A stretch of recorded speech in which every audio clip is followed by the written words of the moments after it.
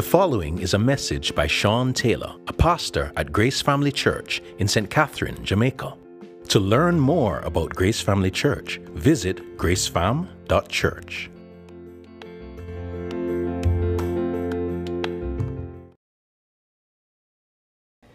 Listen, guys, it's always a joy and privilege for me to preach God's words to you. One of our desire is that as we go through this book in Acts, we get a glimpse of the people of God and how the Spirit works through them and accomplishes His unstoppable mission in the life of people. This is not just something that happened in the past. It certainly did, but it has set the tone for everything that has been going on throughout church history and today. And so as your pastors here, we really believe that as we walk through just this, the early life of this community of faith, that it will shape us. It's going to encourage us. It's going to challenge us. And there are things that we can learn as we watch how God is working through His people. And so as Sheldon mentioned, we're going to be finishing chapter 1, looking at verses 12 to 26. So for those who do have their Bibles with them and their journals, let's read this together. And so it says, "Then they returned to Jerusalem from the mount called Olivet, which is near Jerusalem, a Sabbath day journey away. And when they had entered, they went up to the upper room where they were staying.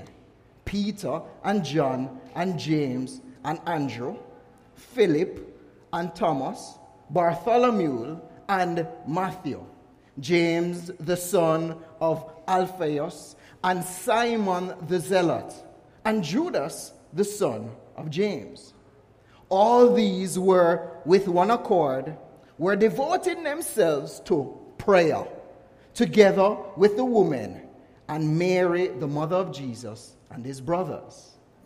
In those days, Peter stood up among the brothers. The company of persons was in all about 120, and said, 'Brothers, the scripture had to be fulfilled, which the Holy Spirit spoke beforehand by the mouth of David concerning Judas, who became a guide to those who arrested Jesus. For he was numbered among us and was allotted his share in this ministry. Now this man acquired a field with the reward of his wickedness, and falling headlong, he burst open in the middle, and all his bowels gushed out. And it became known to all inhabitants of Jerusalem, so that the field was called in their own language Akeldama, that is, field of blood. For it is written in the book of Psalms, may his camp become desolate, and let there be no one to dwell in it. And let another take his office. So one of the men who have accompanied us during all the time that the Lord Jesus went in and out among us, beginning from the baptism of John until the day when he was taken up from us, one of these men must become with us a witness to his resurrection. And they put forward two, Joseph, called Barsabbas, who was also called Justus, and Matthias. And they prayed and said, You, O Lord, who know the hearts of all, show which one of these two you have chosen to take the place in this ministry and apostoleship from which Judas turned aside to go to his own place. And they cast lots for them. And the lot fell on Matthias, and he was numbered with the 11 apostles. Lord, may the entrance of your word bring light and understanding to us. May it shape us, and may it accomplish all that it should accomplish. In Jesus' name we pray. Amen. So, I want to point out something to us here. You know, throughout time, human beings have come up with all sorts of ways to navigate the uncertain waters of decision making. And so, for those of us who probably grew up in the 90s, you may remember one of these 8-ball cubes. You guys remember it? This 8-ball, and then you would shake it. It had blue water in it. And then you ask a question, all right, should I go and do this? And they shake the ball, and they look at it, and then you see that it spins, and it has, and it's not a dopey thing, it's just different random answers that could apply to many things. That's all it was, you know. So it had a little thing in it that the answer could apply to most things, right? And you'd shake it, and they will do that. All right, maybe that's not what you remember. How about decisions that came down to the rhythmic sound of eeny, meeny, miny, mo, catch a tiger by his toe, if he hollers, let him go, eeny, meeny, miny, mo. There's another part that I didn't know. Really? Okay. All right, maybe then, as it relates to decision making, the flip of a coin, a simple heads or tails, is the deciding factor of fate, be it for trivial matters or for very significant matters in life. One of my favorites that I remember is the just and the fair rock, paper, scissors. Now listen, many decisions in the Taylor household came down to rock, paper, scissors.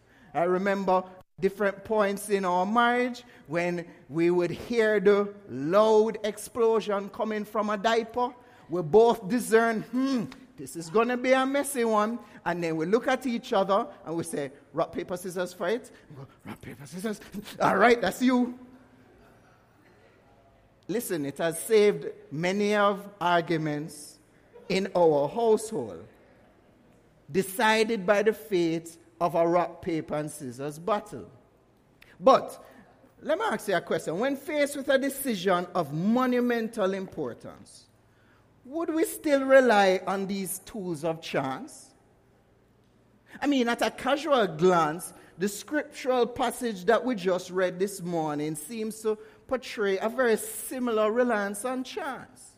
The end of the chapter sees the apostles casting lots, a method that is really very similar to flipping of a coin for heads and tails, to decide who is going to be the new member to fill the void left by Judas. I mean, you may be asking yourself, why would anyone entrust themselves to such a significant decision, by the way, to some randomness like lots? I mean, you ask, wait, there needs to be some more serious approach to something like this, right? However, you see, as we get into this text, we're going to discover that this passage isn't merely a lesson on decision making. Instead, it gives us a glimpse into the divine orchestration of God's unfolding plan. You see, here's the thing. A decision was already made.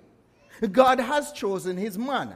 A plan was set in motion way before that was gradually being revealed to this community of disciples who were committed to certain things that positioned them to know and embrace those plans.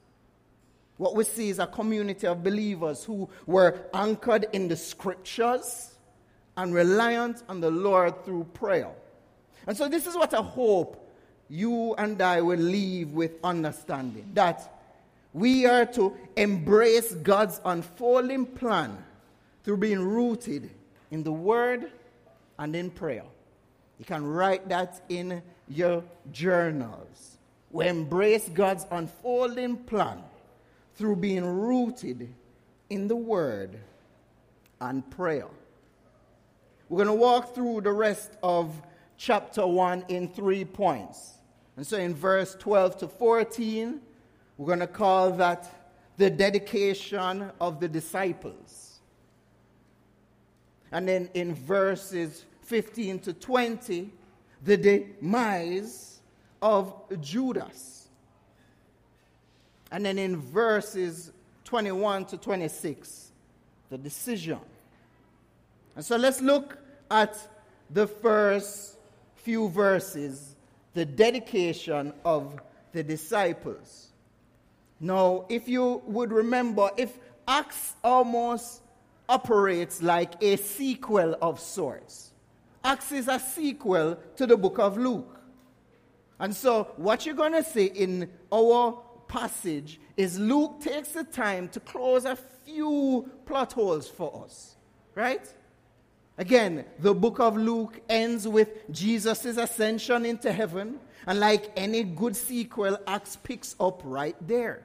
Joel last week spoke about how this conversation that went down with Jesus and the disciples, and how before he left, he gave them a promise and a mission. They are to go to Jerusalem, and they are to wait on the promised Holy Spirit, who will empower them for the mission. I just want to remind us, in Acts 1:8, this is what the promise and the mission was. But you will receive power when the Holy Spirit has come upon you, and you will be my witness in Jerusalem and in all Judea and Samaria and to the end of the earth. Guys, listen, that verse in a real way operates like the summary statement for the entire book of Acts. It's a perfect summary. Watch the Holy Spirit at work in his people as they become a witness from where they are now, but also to the ends of the earth. I mean, can you sense that type of anticipation? If you would remember, you saw a group of scared and very frightened disciples. Jesus just got crucified. The guy that they've been following all this time, and now he is dead.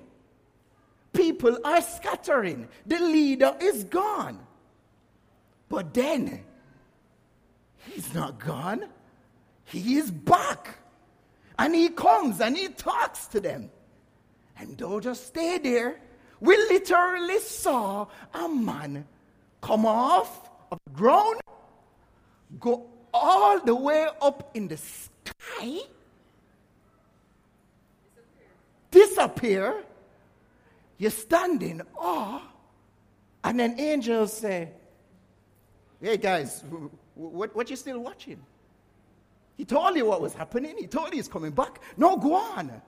Listen, I don't know if you need any more motivation like that, but I can imagine how they were feeling. All right, it's time. So they are now going back. Luke listing the disciples going back to Jerusalem, waiting for this promise, waiting for the empowerment. And in verses 12 to 14, we see Luke lists a couple of the people who are present there.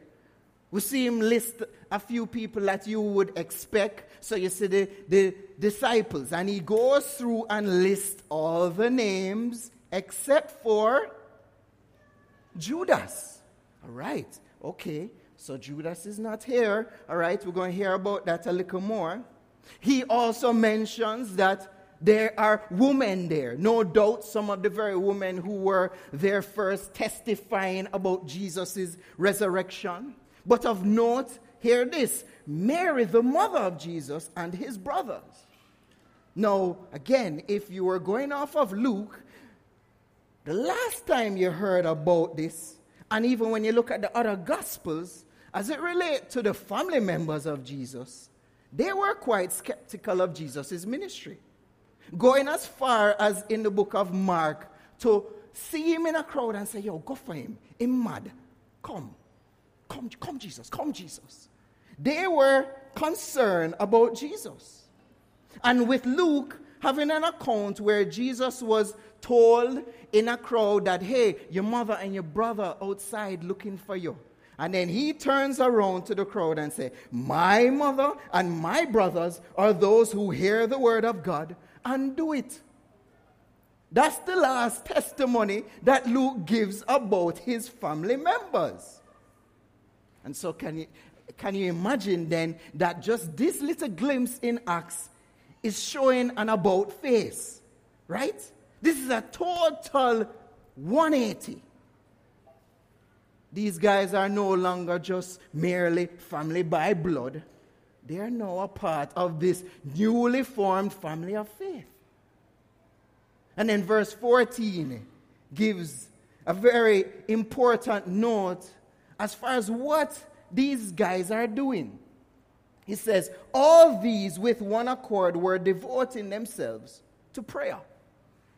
Again, that's just very interesting to see because these guys are dedicating themselves to prayer. It's very interesting to note. They got the promise. They got the plan. They have their marching orders. Wait for the Spirit. They know the long-term mission. They know what's going to happen. They have the blueprint of sorts. Yet they're still praying. You see, we must always remember that prayer should not be limited just to find out what we must do next. I need some direction for life, Lord. What should we do? The disciples really show that even though they know what the plan is, they know what the mission is, prayer is not just giving them direction, but directing their hearts and their gaze to the Lord. You see, for us, we must never forget that prayer, in that God does not just want to give you and I information, but through prayer, He is kind to move towards us in fellowship. And so as they waited, they fellowshiped together and they prayed. May we, GFC, be marked by this same type of posture. You see, God has promised to accomplish His mission through the life of the apostles. But we come now at something that is missing. Remember, I told you all the people here. Who is missing? Judas is missing. This plot hole needs to be filled. Luke told us that there are 11 disciples. What has happened to Judas? And so we are at our second point, folks. Verse 15 to 20.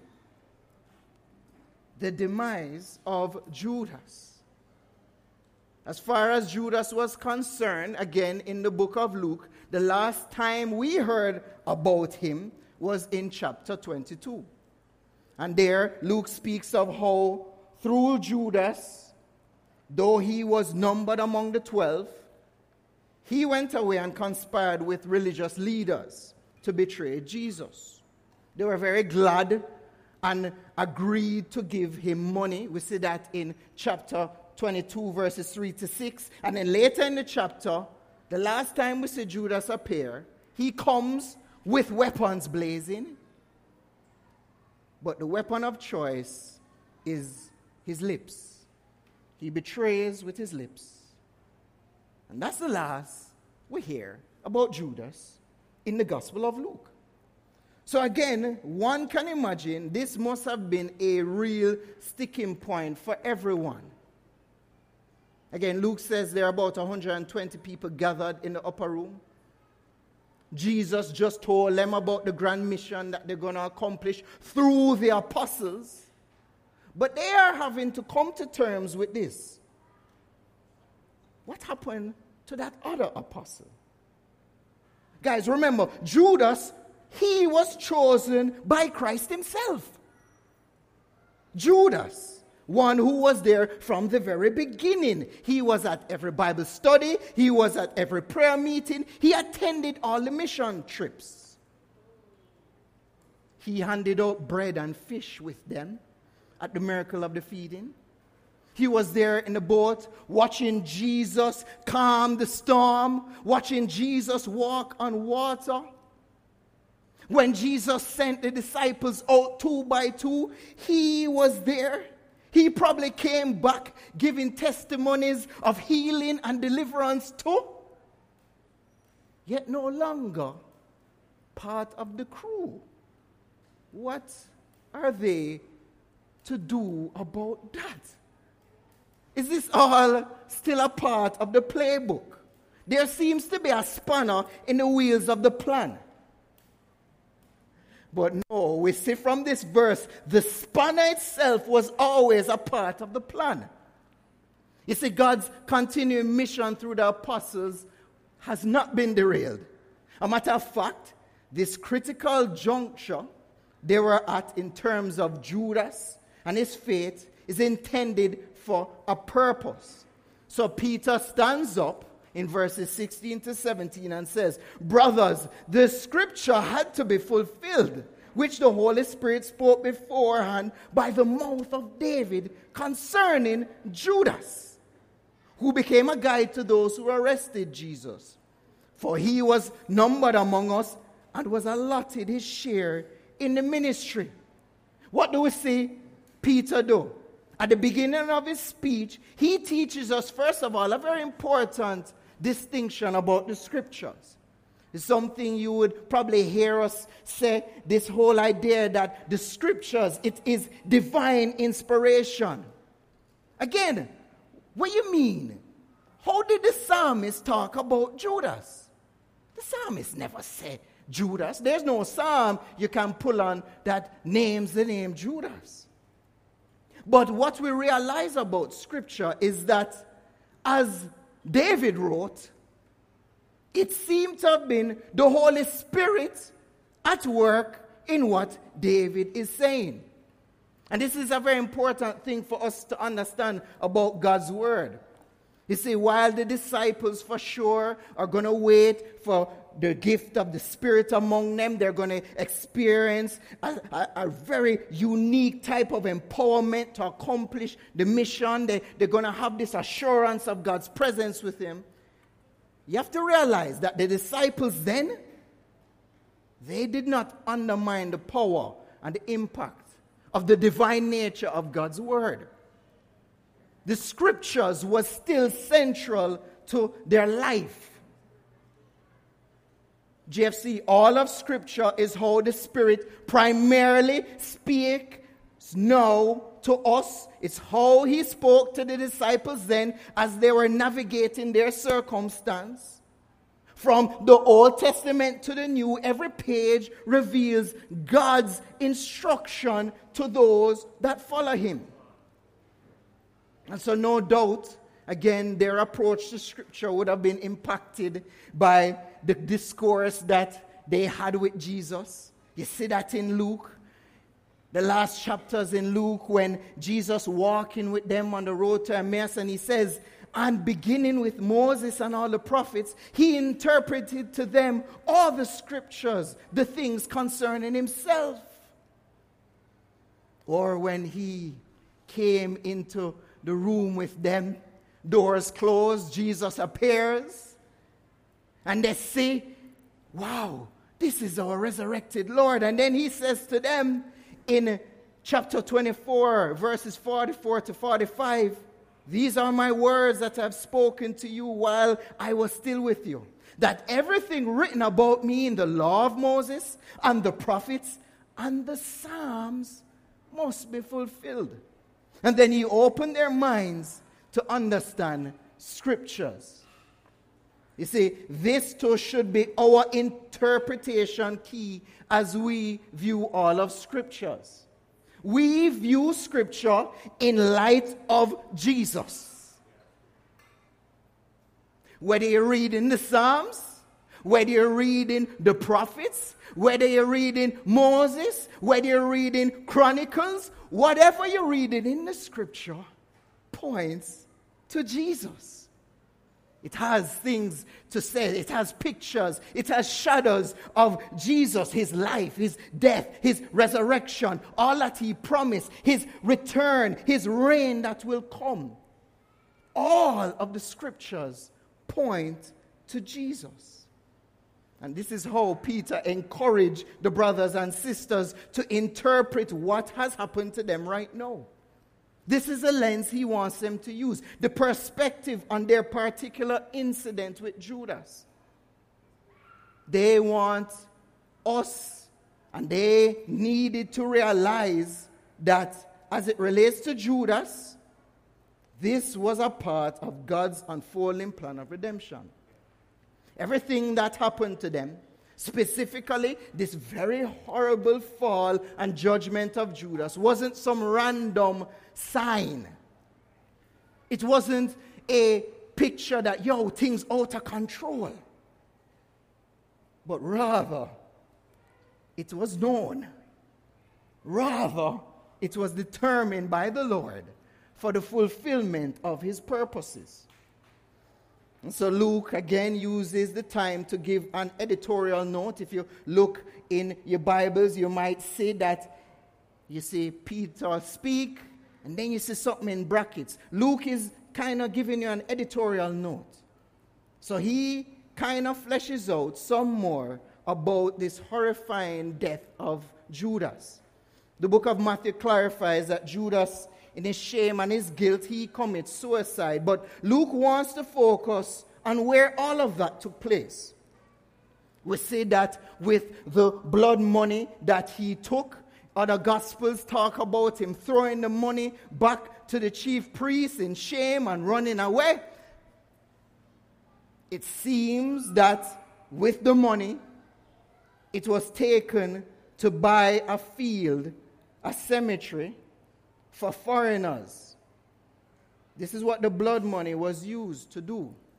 Again, we don't know how it happened, but in the process of ending his life, somehow he falls forward and everything come out. Talk about blood all over the streets.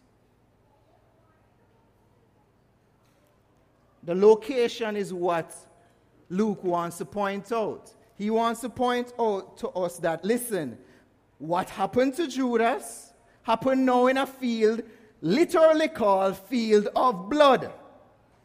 And so now to everyone who heard of this, this was clearly a sign that, wow, this is God's judgment. Like, what in the world? A field for foreigners to die in. Someone who was supposed to be a part of the Israelites and a part of the followers of God. This is where he dies? In a field of blood? Yet where and how he dies is very important for the case that Peter wants to make. Peter specifically points out two Psalms.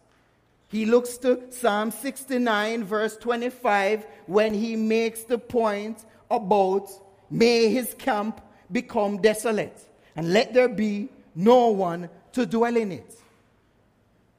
And then he pulls on Psalm 109 verse 8 to say, let another take his office. Again, Peter looks at the Psalms and confirms that the betrayal of Judas, his death, and what happened to him was a part of the plan.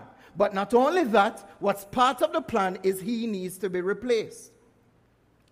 Now I want to say to you, if this idea of being a part of the plan, evil, and some of the most heinous things you can imagine, is a hard pill to swallow, I get it. I am with you. How in the world can God's plan involve something as heinous as the betrayal of the Son of God? But I like how John MacArthur puts things. This is what he says. God didn't make Judas what he was. Judas made Judas what he was. But God planned Judas into the redemptive scheme. He was chosen by God, not apart from his own will. He wasn't made to betray Christ, but he was allowed to be an apostle and to play a role. Guys, listen, Judas was guilty by his own choice. Judas operated freely in his fallen nature. He did what his heart desired to do. Yet he did all of that in the precise fulfillment of the purpose and plans of God. Listen, folks, you and I are free to do whatever we want to do. You hear that? Guys, you are free. Do whatever you want to do. But know this. You see, regardless of what you choose to do, God's will, it will be accomplished. Even more, God's will, it will be accomplished in every single person's life. Everybody. No one is going to leave this world and say, God never get to accomplish his will. Everybody is going to accomplish God's will. At the end of the day, all of us will be able to look back at our lives, and God will say, listen, I got glory. But understand this, there's only one way that it will be for our good. There's only one way that it will be for our good. Judas serves as a constant reminder of the fate of those who seek freedom in doing what they want to do versus finding freedom in obeying the Lord. It is only through obeying the Lord that your freedom will be for your good. Your freedom is going to accomplish the purposes of God. Whether you be a vessel of mercy or a vessel of wrath, as Paul says in Romans. God's will be done. But only one way it will be for our good. And Judas's judgment is a sharp reminder for us about that. Let us go to our last point. The decision. Verses 21 to 26. So this is where we are now. Peter looks to Scripture to make the case that Judas's position of betrayal was a part of the plan. And he also confirms that the next step to take place is to find a replacement. The band must be completed. Its 12th member needs to be found. Albert Mohler, commenting on the relevance of restoring the 12th member, gives a very helpful insight. This is what he says. He says, Peter recognized the significance of having 12 disciples, not 11. For that number mirrored the 12 tribes of Israel. As there had been 12 sons of Jacob, as the foundation of God's Old Testament people, so there must be 12 apostles as the foundation of God's New Testament people. So you see, as the people of God are about to step into this new arc of the redemptive storyline, Peter lays out some important qualifications for this person. And I think there we're going to learn some very important things to look at.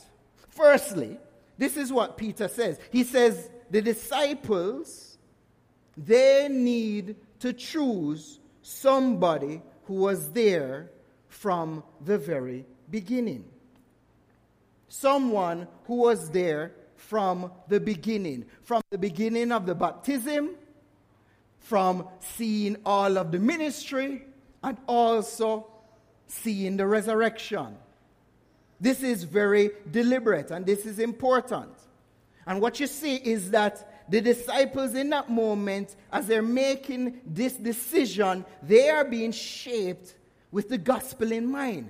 Remember what I said. All of Scripture points to the birth, life, death, and resurrection. And he says, hey, who would choose?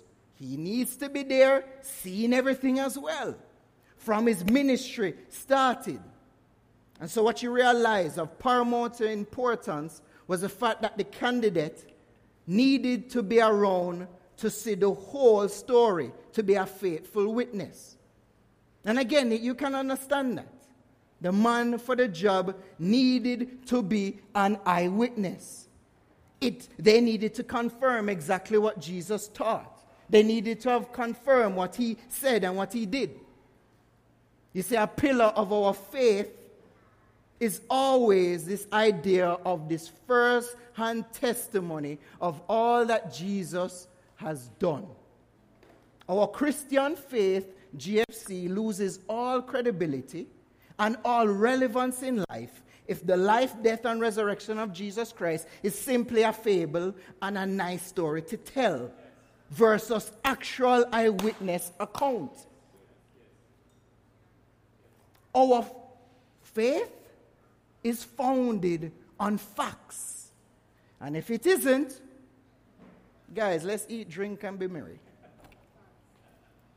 Let's just do that. And so that left them with two suitable candidates that met the criteria. They said Joseph, called Barsabbas, who also was called Justus, and Matthias. That is who they said, all right, these are the guys that fit the profile. Here's a second thing that you see. They sought the Lord in prayer. What's interesting, they start with this posture of prayer and they continue in like manner.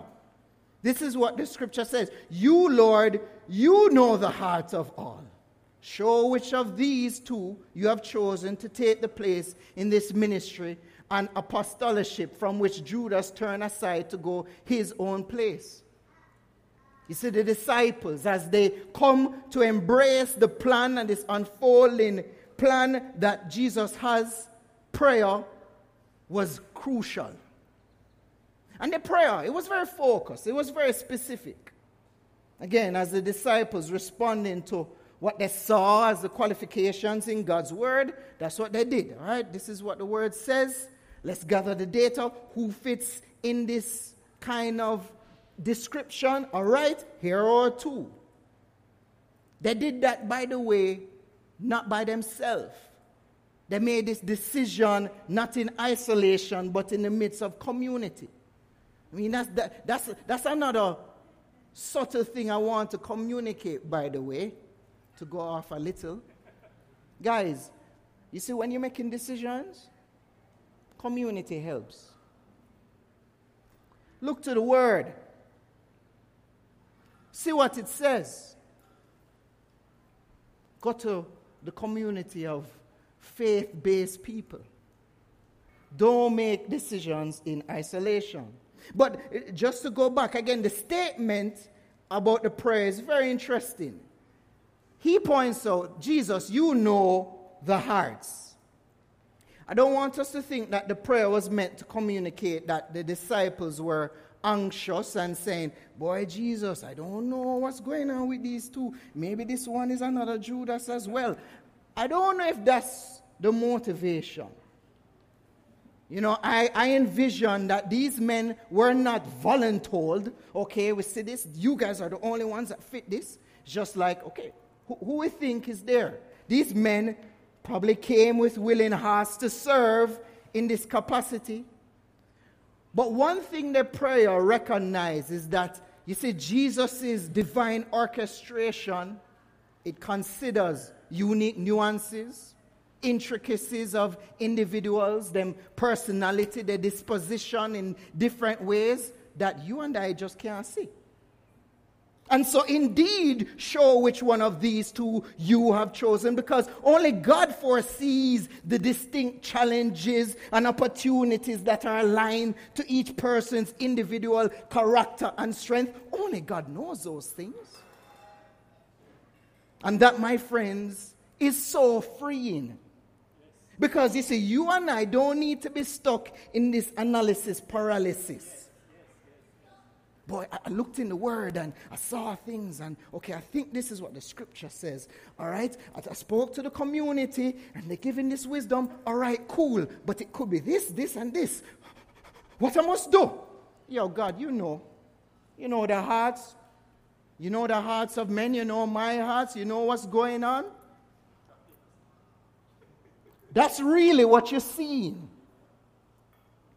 We, like the disciples, can entrust ourselves to the ways God's guidance is both grand in its design, yet very meticulous and specific. And so that trust is what you see now expressed in the final action of this chapter. So after using all the wisdom of Scripture, after praying specifically for the Lord to choose the right man for the job, they simply place their confidence in the sovereign rule of God. And so you see them pulling on a Jewish practice of casting lots, which really caused them to understand the heart of what Proverbs 16:33 says. That says, the lot is cast into the lap, but its every decision is from the Lord. Brothers and sisters, randomness is a myth. There is no accidental outcome. There is no arbitrary incident. There's no haphazard, no chance, no buck-ups. That is outside of the reach of God's careful and intentional plans. And so the lot, it fell on Matthias.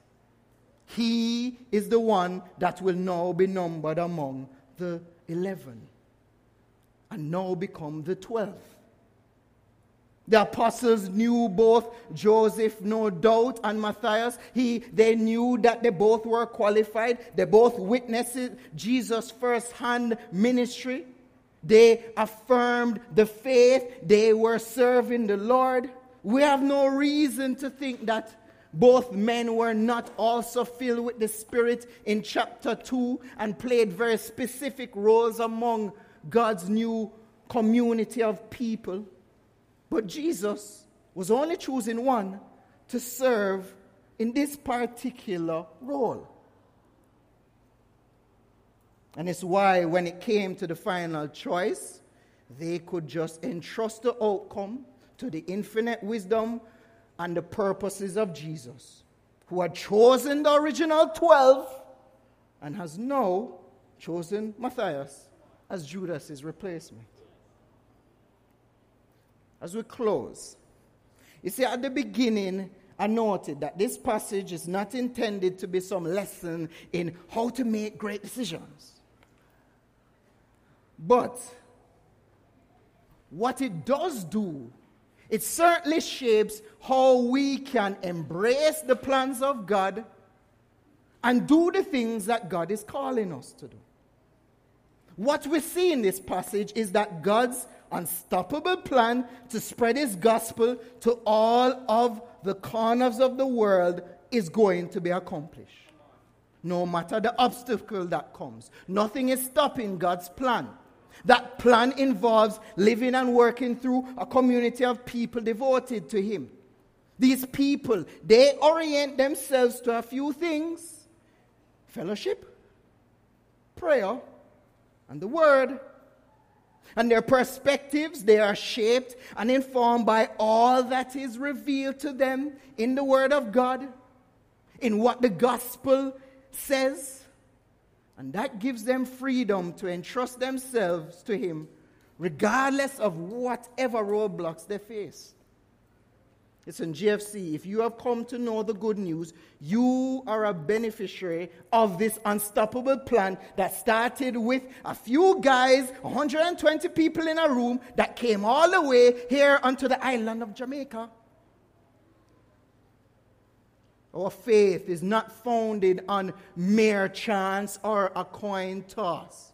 It is rooted deeply in God's purposes that transcends human limitations and human failures. And so GFC, may that reality give you and I courage to trust in the rule of Jesus as we play our role in his unfolding plan, where God is redeeming a people, calling them to himself for his glory.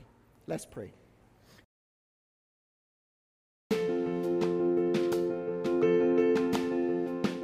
You have just listened to a message by Sean Taylor, a pastor at Grace Family Church in St. Catherine, Jamaica. To learn more about Grace Family Church, visit gracefam.church.